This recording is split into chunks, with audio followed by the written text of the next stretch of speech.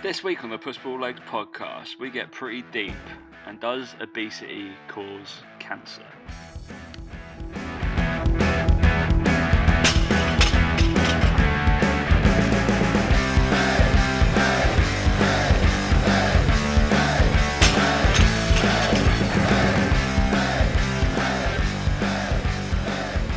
Three, two, one. You don't have a clue what you're talking about, Dan. Hey guys, welcome to the Push Pull Legs podcast with myself, Dan Meek. And me, Tom Hall. So what I'm inferring about there, right out the bat, is Dan, just before this podcast was recorded, or is being recorded, decided to do a post about protein bars, something we've talked in length. We've even had a protein bar tasting session, and we've previously been sponsored, all this kind of stuff, blah, blah, blah. We are like gym addicts and trainers, we recommend stuff. He did a post about his top 6 protein bars, which is gathering a little bit of heat, mate. Well, yeah, I mean, I've taken a bit of flack for it, and to be honest, it's one of those, right, with protein bars, it is a little bit of personal preference, bit of personal taste, but I genuinely thought I'll go for the solid choices here, and, people have got really strong opinions about protein bars. Really? Yeah, I feel like I should weigh in on this and just take weigh in. No, but hang on. No. Before we go, let me explain myself. Right. So I was doing this graph about protein bars, right, and I'm there thinking, right, well, I can't choose all carb killers because that's just stupid.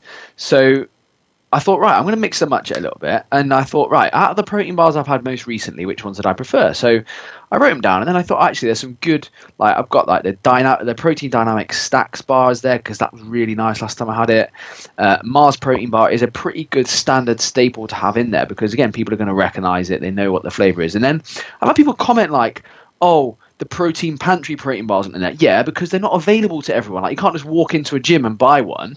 Plus, there's so much fibre in them, it makes my stomach go dodgy, and I don't like them. So they do taste good, but for that reason, they're out. Second thing, Tesco have brought out their own protein bars, which apparently are decent, and I've had one, and it was nice, but it was no better than any of the bars that I've listed on there. Before recording, Dan literally said it's no different to the PhD Smart Bar, which he ranked in number 1, and I was like, Okay, it's no different, as in there's no reason that it's better than a PhD Smart Bar. Smart Bar is better. It's better texture, better flavour, and it can't beat that because it's similar, but it's nowhere near as good. And all the others are different types of bars. So again, I've got Bear Bells Caramel Cashew. Everyone I've spoke to about Bear Bells, the majority of them say that's the best one. It's not, but though. Only you and Mike think Cookies and Cream is better. Well, Mike you're knows the only what two he's people I've ever about. met who say the same. Cookies and Creams are so much better. Ridiculous. And then Bananarama Carb Killer Bar is but eating banoffee. It's incredible. It's one of the best protein bars I've ever had, and yeah, I just don't understand the flack, to be honest. But I only posted an hour ago, and it's got 54 comments already. So I mean, people are really going to town on it. And then I've had some people message saying that the Maximuscle Pro Max Millionaire Shortbread is good. I've never tried it because last time I had Pro Max, they were just like bricks. Dog shit, right? Weren't they? Just but apparently they've improved. Chewy hell. Yeah, there's loads of them I could have put on there. Again, Carb Killer Peanut Butter, right? That could have been in there because that is a good bar. I think other PhD Smart Bars, like the Dark Chocolate Raspberry, is a good bar. That could go in there. Cookies and Cream's a good bar. That could go in there. I'm not, like I said, I'm not discriminating, saying that there are others are shit. I'm just picking the top 6 where I think they sit at the moment. So, yeah, if you want to troll me some more than you already do, because most do anyway, just come and have a go at me. I think so. In your top 6, I agree with the PhD Smart Bar. I think the Cookie Go Blondie. It's the Blondie one. It's the best flavour. That's fine. The ones that I think the other Bear Bells bar is better. If I'd have done a top 12, right, the Bear Bells Cookies and Cream would have been in there. Yeah. I'd have had the White Chocolate Mocha Carb Killer. We're looking at top 6, mate. So you pick 6, so you're going to be ridiculed on 6. Okay. The Bananarama is just no. Oh, shut up, Tom. Just no. There's a common theme in all of the other things that you've picked, nice sweet treats, and then you've gone banana, Mars bars, nice, caramel, sweet. Chocolate, cookie dough, cashews. Mate, the banana's got caramel in it. It's like banana. Shut up, mate. I am slightly biased where I cannot stand bananas. So Well, there you go then. But take that one out, Jesus Christ! Especially when you've got the Jaffa Quake one. If you have to have a little kind of fruity twist, then go that way. No. The Jaffa Quake is the biggest letdown. I don't know why when they made that they didn't make it did like a a massive Jaffa Quake, deal like about that. dark chocolate. Make it dark chocolate. Make the orange caramel really zingy, really tangy, and then have a white protein base to it, like biscuity one. But no, they just went milk chocolate all the way through. It just doesn't taste right for me. But anyway, we could argue all day and all night about this, but it'd be a waste of time because I'm right and you're wrong. Because I'm into fitness and you're not. So Into I'm fitness. Right. Well, yeah, sorry, mate. I've had to. I've had to diet. I've had to diet, so I have to actually eat protein bars and then my substitute for chocolate. Whereas for you eat burgers and maple syrup and stuff, and you're okay. So. 87 flat this week. We're all right. We're all good. My half a kilo a week is lovely dropping off. Had a shave and a haircut, did you? Had a shave. Yeah. Yeah, that's what did it then. All the food that was left in your beard has fallen out. Jesus, mate. But yeah, you need to just stop eating bananas. It's poor. Expect more for you, man. Good. Wow. I think you need to go back and listen to the protein bar review we did a while ago. Maybe, and yeah. just review what we tasted. There was some dirt fucking ones then. Well, there was some fucking rank ones, mate, to be fair. But the most important thing, though, is that I'm not going to eat that many protein bars that I'm going to get obesity. That is the most important thing, is that I'm smart enough to not eat that many protein bars. Is that going to cause obesity? Well, I mean, eating too much does cause obesity, and obesity does cause other things. So the way Dan's just gone into an incredible link there is, I guess we have to give our view on probably the hot topic of this week. And we're not even going to give How is it a hot topic? It's just not even a topic. I mean, we spoke about it a little bit, and we were just like, no, we've got to speak about it on the podcast, because I guess every fitness professional I feel like who's worth their salt is just making an effort to talk about it this week, because I think it still leaves a lot of people confused. But at the end of the day, you're going to fall on one side or the other of this advert. So if anybody's been living under like a rock, or you're from the States or Australia or whatever, it is just Cancer Research, isn't it, that have put this out? Cancer Research UK, yeah. So they've made a kind of an advert, I guess, or more of an awareness campaign on the link that they... Obviously, Cancer Research do amazing work. They're one of the biggest charities, best charities that are going. They have made a link with obesity, let's say, contributing towards cancer. But as Dan, wise man, has pointed out, they probably used the wrong wording on their awareness campaign. So what does it say, and what did I just say?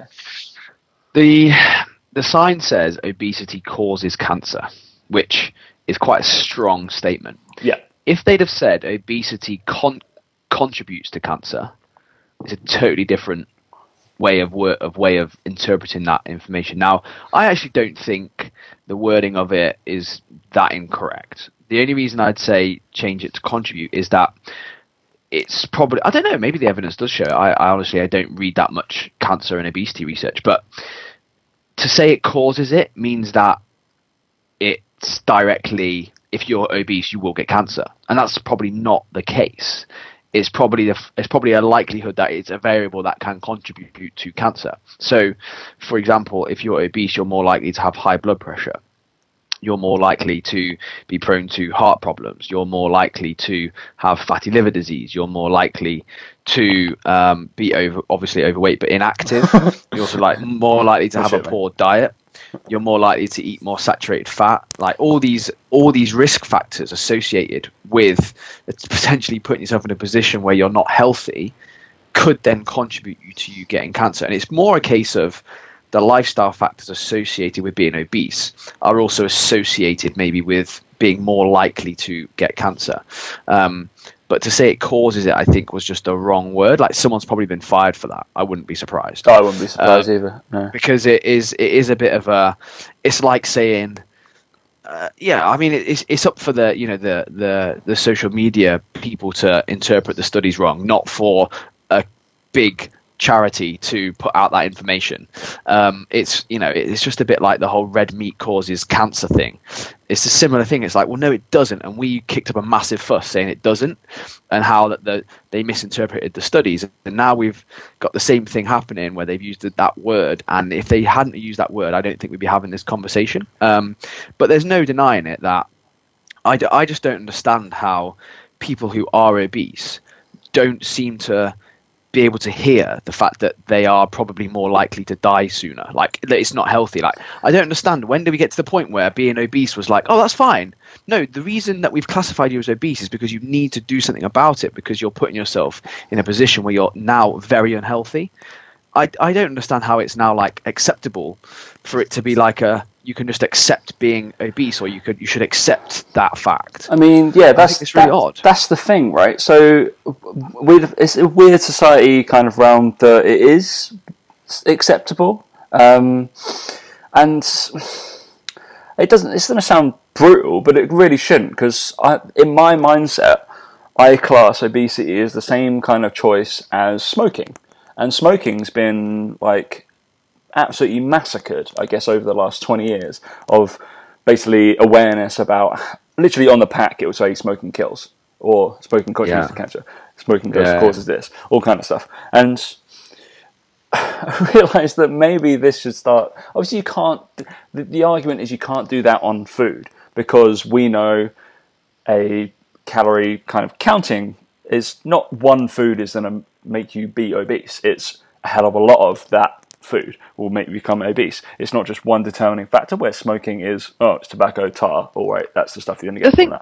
The thing I think about it is, I think you're right. I do think it is quite similar to smoking. And I initially, as soon as you said it, thought, I'm not sure about that, because the behavioural addiction side of it. But then you remember that actually, no, smoking is an addiction. Like, it's a drug that you're addicted to, and you have to wean yourself off it, right?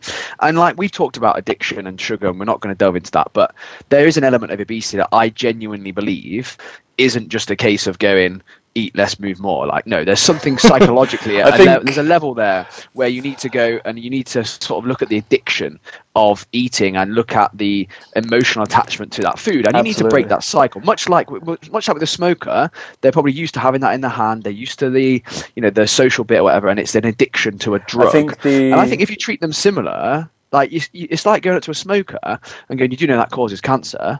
It's like, well, yeah, it will contribute to it, and it's a decision they've made. Whereas you go to someone obese and say that, and it's like that they get all offended, and it's like unlike a smoker might do, because it's a bit more implicit to say smoking kills, but it's not okay to say being overweight kills, when in fact it clearly does. And I realised that when people, I saw a post today about exactly what you just said, telling somebody who's overweight or obese that you just need to move more and eat less. I was like, that's probably not the root, like the main, like obviously the main cause. That's the like kind of the common denominator. But there's a load of other shit that's happening, and it's they likened it to basically somebody who's got depression. Just tell them to cheer up.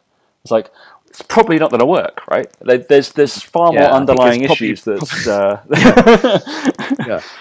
that's the interesting factor. But then, so from this conversation of basically on social media about this, so some of the arguments that we've been seeing about, it's like, what scales are they using, and BMI has been like eradicated and we don't use it anymore. But as we can call ourselves sports scientists, but as the only reason why we would use that kind of term, BMI is used for a massive population. It's the only way we can actually quantify it and basically take a lot of data and shove it all at once. It's the only reason why we would use it, is having a population of literally thousands, and that's how we can do it. I challenge anybody to be like, all right, I'm going to take everybody's body fat and muscle mass, and therefore I'll determine whether they got obesity or not. No, we can't do that. That's actually physically impossible. So the thing about it as well is, like, we're not even saying that the advert said, if you're slightly overweight, it causes cancer. Like, if you're obese, like, I'm pretty sure whether the BMI is 100% accurate or not, if you're classified as obese, if you're probably in a pretty bad way, right? And if you're a bodybuilder and you're classified as obese on the BMI, you're just going to ignore it. Outlier. You're not going to be offended by it because you're not fat. You know you're not. Like, you're not really that bothered. Likewise, if you're a big, tall rugby player who's carrying a little bit of weight, maybe, but you're like, I'm not obese. Like, this, I'm in waist 36, 38 jeans. Like, I'm not a problem. We're talking about people who are really overweight here. Like, we're not just talking about people who, you know, a little bit overweight who could do with losing a few pounds. No, these guys could do with losing a fair bit. And I just think that I do understand not fat shaming. Like, I get it, and it's not our place to fat shame, and you shouldn't, as a fitness professional, in my opinion, fat shame, because those people are going to end up hopefully one day being your clients and all that sort of stuff. But there comes a point where if a cancer research campaign or a doctor can't turn around to you and go, hang on a minute, like, you need to lose some weight because this is dangerous now. Like, where are we in society that someone as a medical professional or a cancer research charity can't turn around to people and go, hang on a minute, this is quite dangerous at the moment. Everyone's getting a bit too fat. Like, on a global scale, they're not pointing fingers at one person like like people on social media do. People like post pictures on Instagram and like, look at this fat person. It's like, no, that's ridiculous. But who the hell do you follow? Who does that? No, but you've heard stories about like models like and stuff, cyberbullying fat and people. kind of crap. Yeah, they like Snapchat fat people and like, oh my god, I have to see this, so you should. And they've been like dropped all their sponsorships and stuff. That's what I mean. And I think for a global charity to put out that sort of advert, they're obviously in a position where they need to get this information out there because they're seeing a scary trend, right? And for them to put out that information and probably kind of say, hey guys, look, this is what they tried to do. They kind of go, hey guys, look, being obese probably ain't great and you're probably going to increase your risk of getting cancer, right? But that's not really going to catch any attention. The fact we're talking about it and the fact that it's been all over the news, have cancer research done what they wanted to do? Maybe, I don't know. I'm not going to suggest they have or haven't, but if they'd have used other wording, would it have been as big? Would have many people have noticed it? And the fact it's got people talking about it now is probably a good thing, because now more people who are overweight are probably sitting there around their table going, oh, hang on a minute, like, shit. Actually, I feel like maybe I should lose a bit of weight, because if it does contribute to my cancer risk, then it's bad. Like, obviously, that's the thing. Like, since when is being obese good? Like, how is anything good going to come from being obese? Like, Eddie Hall is. Unless you're a sumo wrestler, like, I don't get it. I mean, that's a part and parcel of.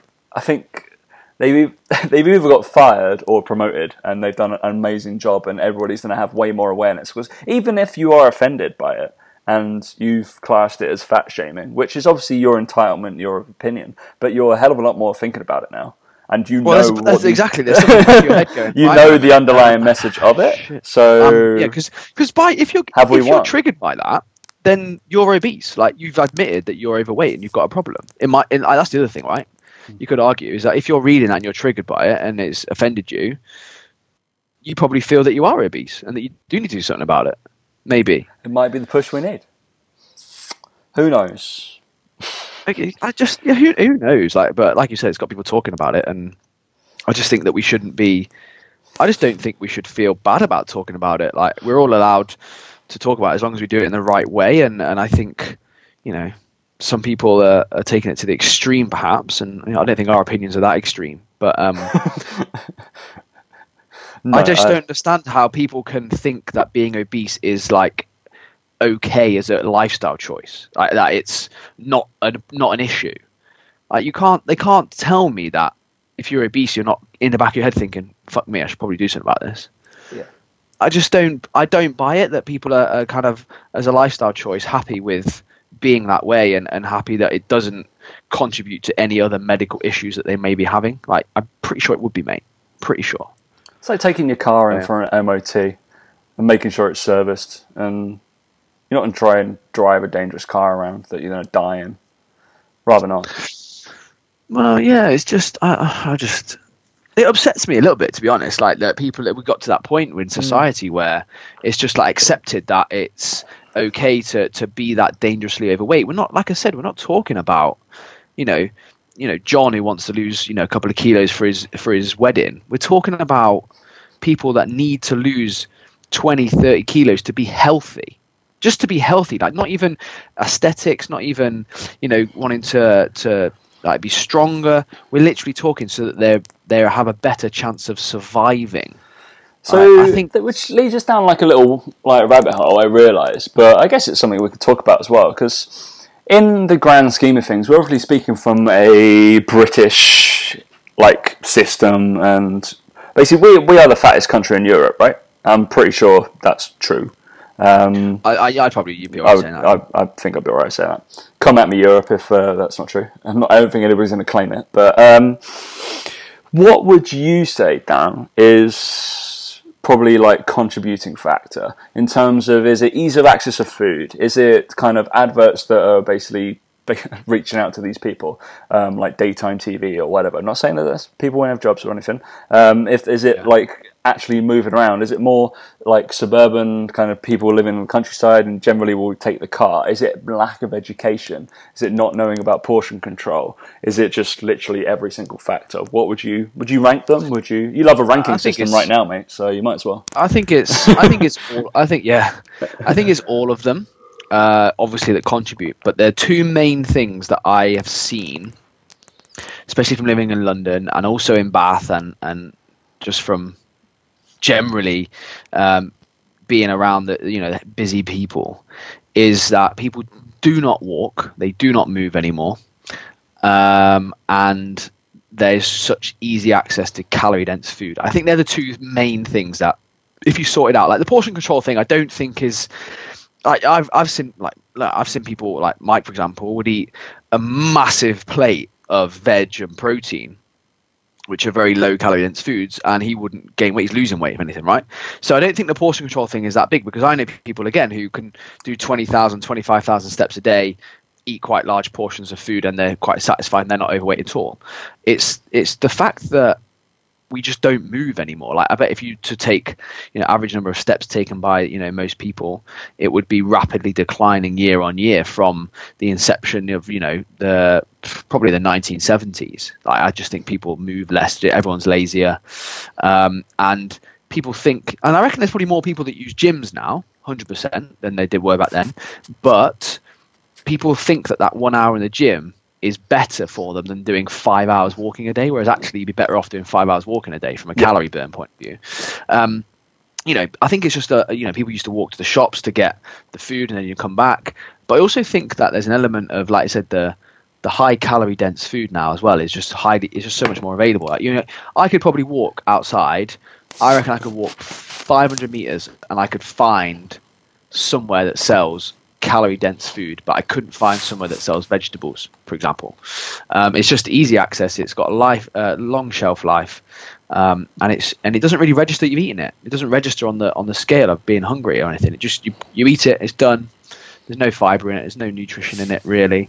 And we talk about being able to eat sugar and chocolate, but we understand what that does to our bodies and how we're not going to feel full after eating it. But it's a nice treat, and it's going to help us with our diet adherence. But other people don't realize that. So it's definitely those two things combined. I wouldn't stress so much about if I had a client who was that way, and I wouldn't try and say to them, you need to be eating loads of protein and loads of veg, because I literally just need them to move more initially, and then you can start going, right, now these are really high calorie dense foods. You need to reduce these and maybe eat rice instead of fucking fast food chips, and just take it step by step. Literally, still have your fried chicken, just don't have your massive amount of chips. And then you're going to go with, right, this is how you make fried chicken at home, like in a pan. Like teaching them how to cook. I bet there are all these little things are probably some things that are going to help change. And I think fundamentally at a educational level with kids, that's where you need to go.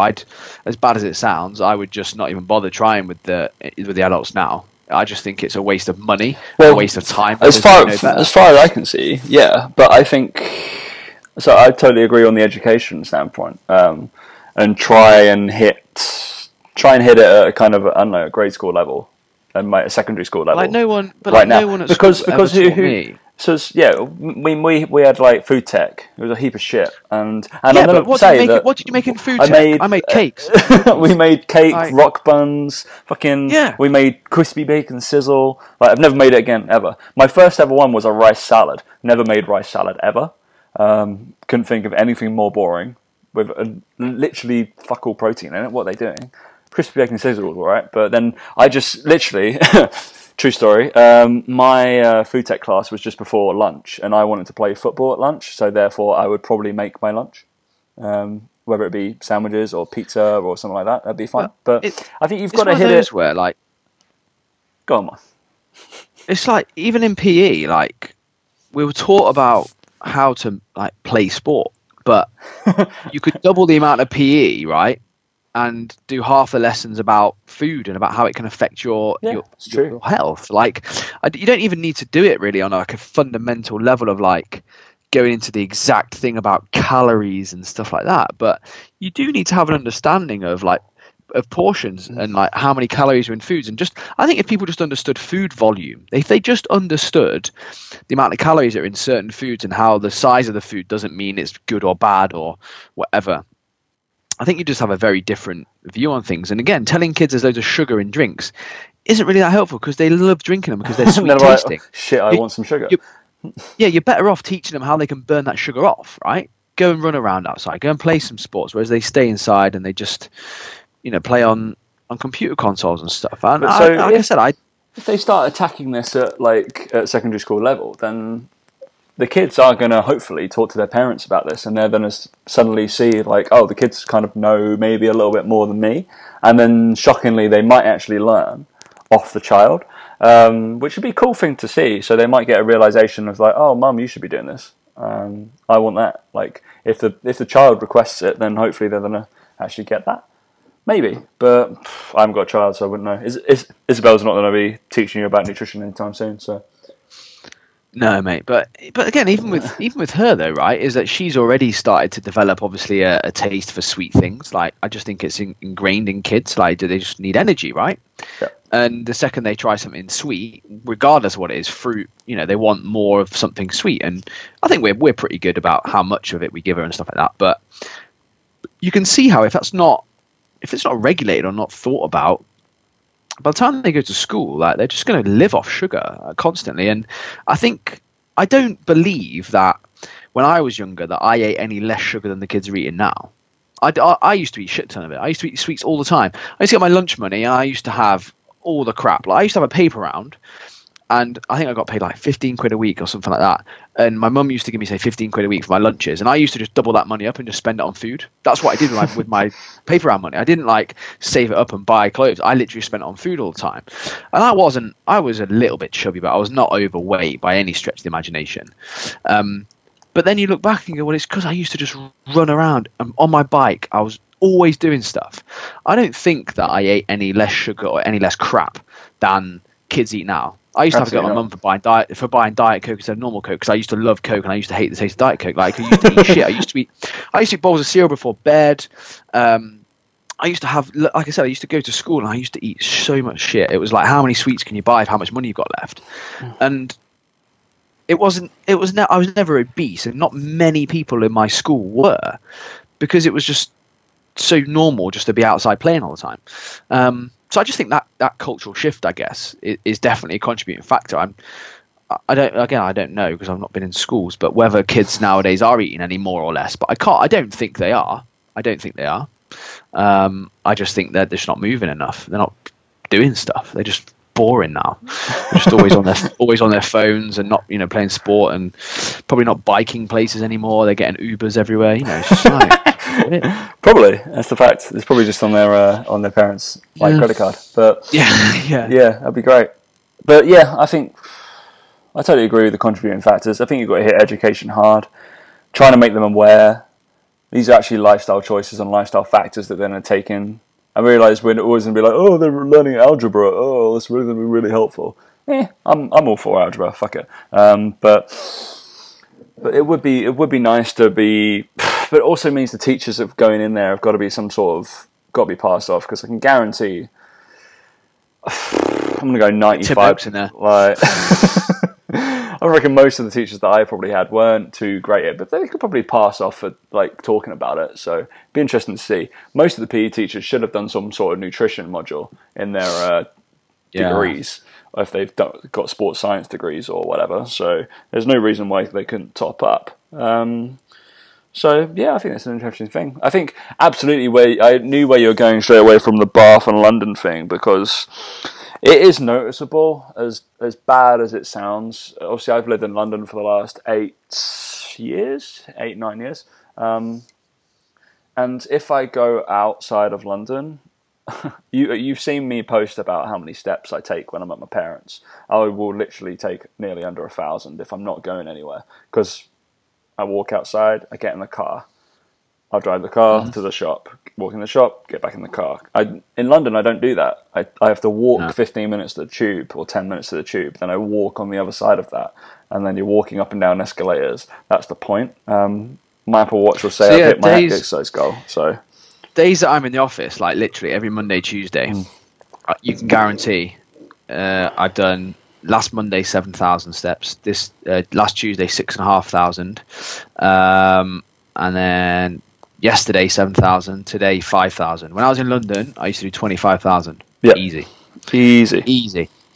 And I have to now consciously go out to my way to get 12,000, 14,000. Like they're the sort of steps I do on a maybe Thursday, Friday, Saturday, Sunday. I have to actively be like, no, I'm going to walk to the shop now. I'm going to go and do that. I have to make sure that I go and do it, and having the time to do that. So I think in places like London, the main contributing factor is just the access to high calorie foods. But I think actually further out from that, it is more a case of just people don't move, they drive everywhere. Yeah, I totally agree. Because they probably don't eat that much. Like a lot of people I see don't eat that much, but they just do fuck all day. Simple. There's a reason why. Like now I'm in Bath, I'm on 1,800 calories dieting and losing weight, whereas in London I was on 2,800 and I was losing weight and feeling similar to how I feel now. It's just because I was burning them all off, and that's the thing. I think people in London do get away with it a lot because what you tend to notice is when they're younger, when they're in London, they go to London, they start going out, they eat loads of food, go out to all these nice places, don't really notice they're getting fat. And then they sort of get a more senior job. Then they have a couple of kids or something like that. And then they just start ballooning because they just don't move as much because they're at work more often. They don't get those steps in during the day. They do get a taxi to and from the station or whatever it is. And like we saw the clients all the time in Third Space, the age brackets, you could literally tell that you literally as they got older, they tended to get more overweight as a general rule. And no, it's not because their metabolism is slowing down. No, it's because they're slowing down. That is why. Yeah, I think we've got off on tangents on that debate, mate. I think obesity, the cancer thing, it's the right message, but said the wrong way. Personally, it's not fat shaming from where I'm sitting, but I'm going to say I just don't think that the obese people have got a they can't turn around and say no, it doesn't contribute at all. Like that's the thing about it here. It's like they can't say that, so it's kind of a bit of a null argument for me. Yeah, I think they've done exactly what they needed and got a hell of a lot of people aware about it. So good work, well done. Moving on, because there was briefly you said people should be learning about how many calories are in things, but I've read somewhere, Dan, that calories don't matter anymore. I mean, it is 2018.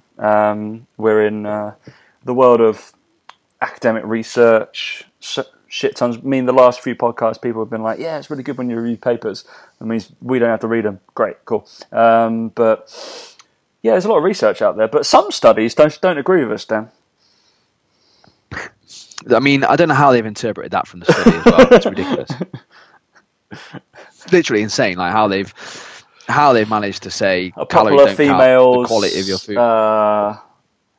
Health magazine. Let's call it Girls Fitness. There we go. Yeah, it's just. Oh, I'll get the post up, shall I? And I'll read out some of the number one. You have to think about this. These people are journalists. These people are journalists. Not only are they journalists, they're fucking morons. So the post says, according to new research, the number of calories you eat could have nothing to do with your fat loss success. Wrong. Has everything to do with your fat loss success. Bullshit. Instead, the study published in JAMA implies you should be focusing on the quality of your meals, the number of processed ingredients in your diet, your intake of whole foods. Remember, it's not just how you eat, but what you eat that counts. It's not how you eat them. So I commented as soon as I saw it. And I commented and basically just said, actually, the amount of calories you consume has everything to do with your fat loss success. And they deleted the comment because I can see it on my Instagram, but Tom can't see it. So that was quite annoying.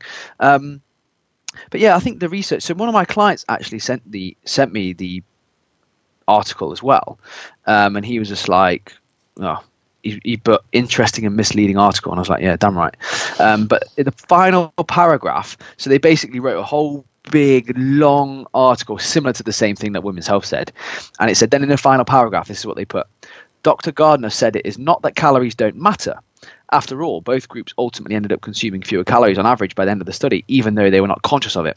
The point is that they did this by focusing on nutritious whole foods that satisfied their hunger.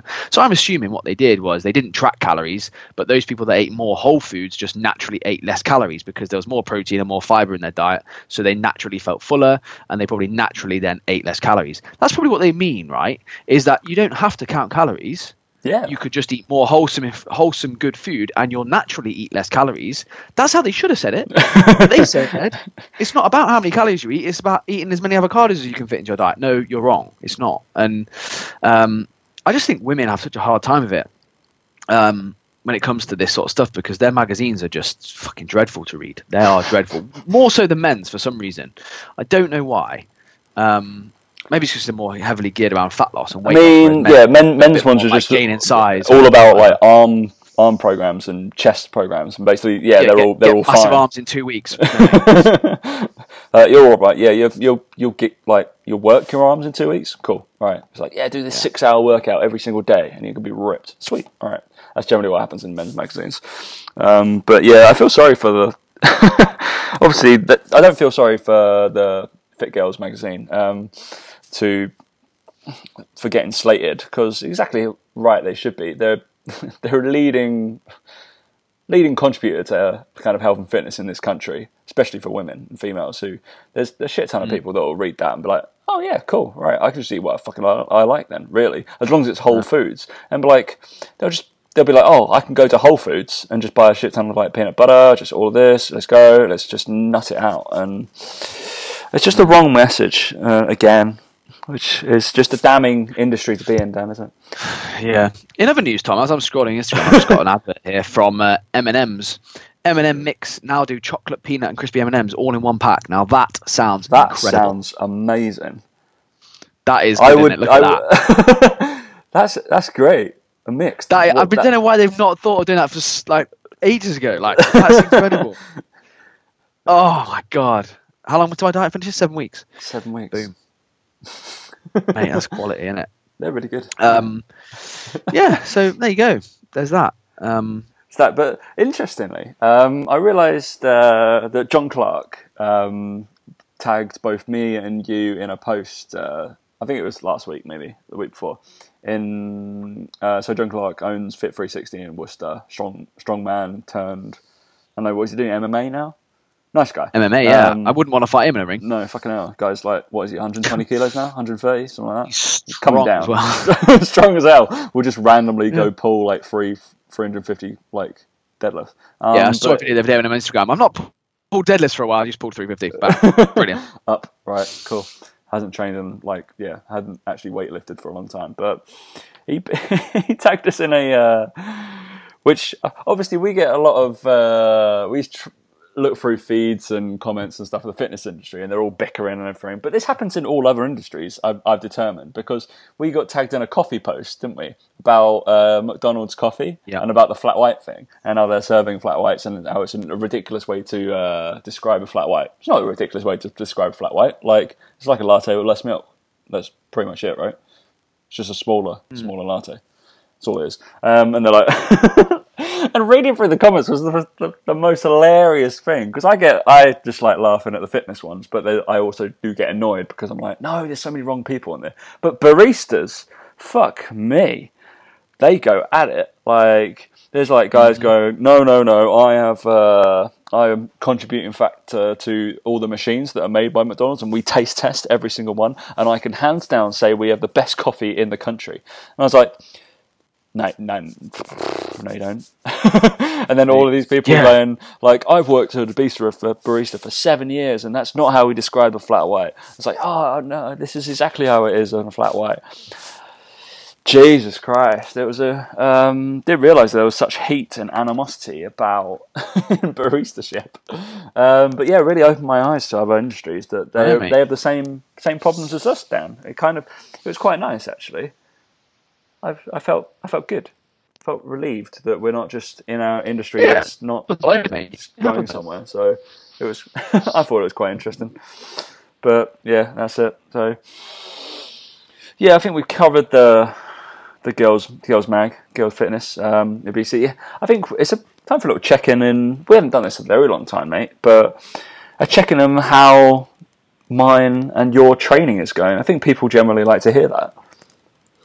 Or training, diet, whatever you're doing. Oh, okay. So yeah, in terms of what I've been doing, it's since I got back from snowboarding, it's just been a case of cracking back on with things. Came back a little bit fluffy, nothing crazy happened. Weighed in at 72 now, so lowest weight I've been for a while. Yeah, I had a bit of a funny phase where I kind of felt like I didn't look very good. But I was only using like the house lighting and like mirrors at home and stuff to judge it, and I then went and had a look in the gym under good lighting, felt a lot better about myself, and then trained with a vest on and felt a lot better about myself again, which I hadn't done for a while. I've been wearing hoodies and stuff like that, so that was good and felt better. So there's that, but I've got another week away coming up, 10 days away coming up, and I didn't really want to be dieting for that. So that could put things back a little bit, and it's a bit annoying, but it is what it is. It's life. I'm not going to turn the opportunity down. So yeah, I might do another shoot 5 to 6 weeks after the one I'm doing. I'm still going to do the one I'm doing, depending on how happy I am with the photos and what I think I've got out of it. I may do another one, but in terms of training, like when you're dieting, training's training. Just doing upper lower split, basically, just doing what I can in terms of volume, in terms of lifting as heavy as possible. But my carbs are pretty low. Training's not exactly feeling like the best thing in the world at the moment. I'm not doing any cardio. My steps are where they're at. The diet's just taking care of it really on about 1,800 a day. Still losing weight. So yeah, nothing crazy is going on. I'm not really much of a selfie kind of guy, so I've not really posted many pictures of myself on Instagram. I just can't bring myself to do it that much. I need to get better at doing it, and I will get better at doing it. But at the moment, like I said, we all have a kind of a skewed perception of ourselves and how we look and how we feel about our physique and stuff like that. And yeah, I'm as guilty of that as anyone. I think sometimes we think we look shitter than we actually do, and I maybe don't give myself enough credit, but I don't think I look particularly brilliant at the moment. So it's a bit of a, well, I don't want to post pictures of myself, but oh, bless you, mate. People would tell me otherwise. I'm sure they would, but and I know it's all in my head. Like I know that I'll look at the pictures at the end and be like, what the hell was I worried about?